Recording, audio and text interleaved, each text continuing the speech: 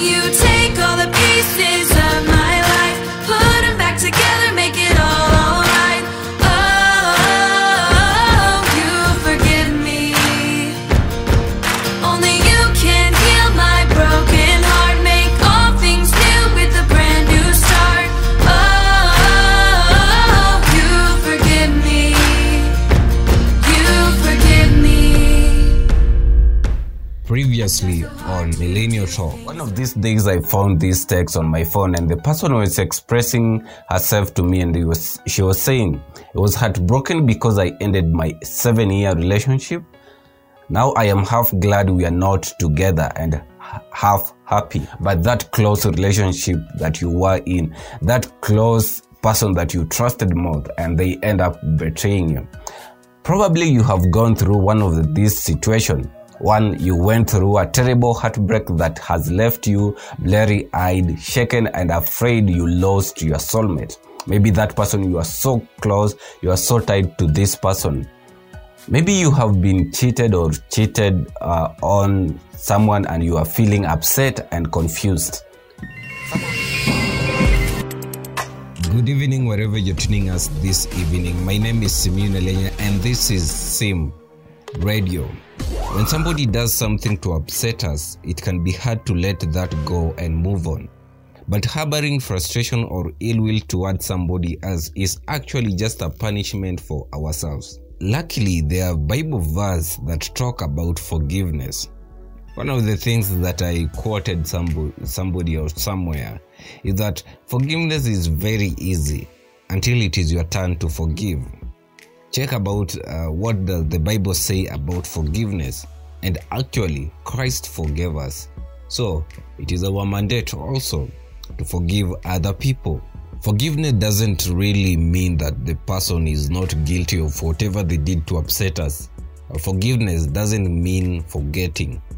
But rather, forgiveness means letting go of the pain the incident is causing us. We forgive to give ourselves peace of mind and in hope that one day someone will return the favor if we ever offend them. So, whether a family member starts an argument, a child throw a fit, or a friend isn't there during a time of need, the Bible helps us to see the importance of forgiveness for transgression in a small or large group. Welcome this evening, where we are going to listen from one of the ladies called Susan. Susan actually faced sexual harassment while she was just relaxing. And out of this, she faced neglect from the family, and she was thrown out as an outcast. But later in life, she decided to forgive the parent and to move on. Let's hear what she has to say.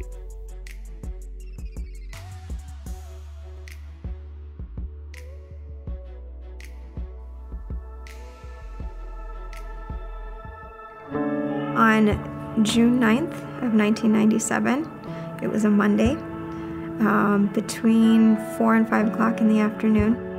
Got off early that day, and I used to love going down to the bluffs over the Mississippi River. Through many dangerous toils and snares. Decided to sunbathe, laying on a towel.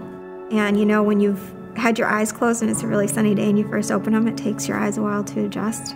All I could see in front of me as my eyes slowly adjusted was the figure of a man, his shadow over the top of me. He'd been stalking me. He had a mask on. That was the only thing that he was wearing. I mean, the next thing I knew, he was on top of me. And I screamed, and he wasn't expecting that. He tried to run, and I'm not sure why to this day, but I decided to chase him. I turned into that girl that runs up the stairs instead of out the front door in those movies where you're like, go out the front door. That's when I realized I could die. I turned and ran, and I went in the opposite direction. I like to say that I survived that day, but that day was the beginning of a slow, long death. I think that I wanted to be living, but I knew that I wasn't. It was kind of this thing that my family didn't talk about. 6 months later, I was called in for a lineup, and it was something that didn't necessarily go away right away, but it wasn't discussed. And because of my lack of support system and family, I was left to fend for myself. And I had a lot of anger and bitterness, and I was suicidal. And as the drinking got worse to cope, or the drugs got worse, the more desperately I wanted to be free of all of that. And I got to the point where I realized I didn't want to die. I just didn't want to hurt anymore. I was ready to be free, and I made a decision to forgive. Not just forgiving him, but forgiving my parents, and even better, forgiving myself for a lot of things.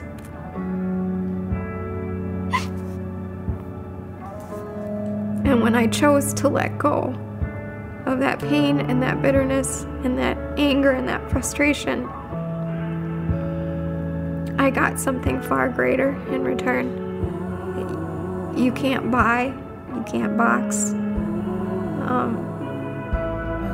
freedom.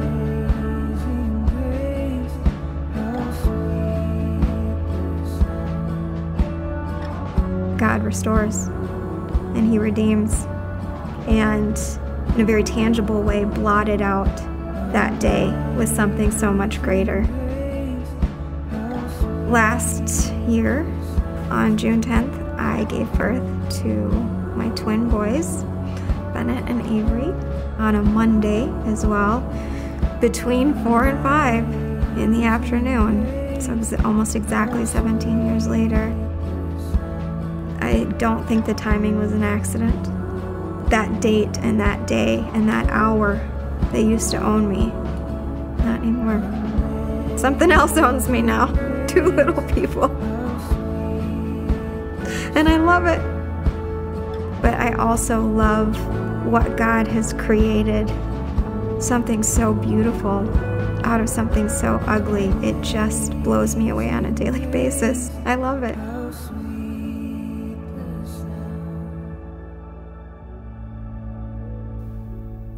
Many people have been in this state, and many people have not forgiven themselves. And at some point, it has led to suicidal, and some even falling into depression.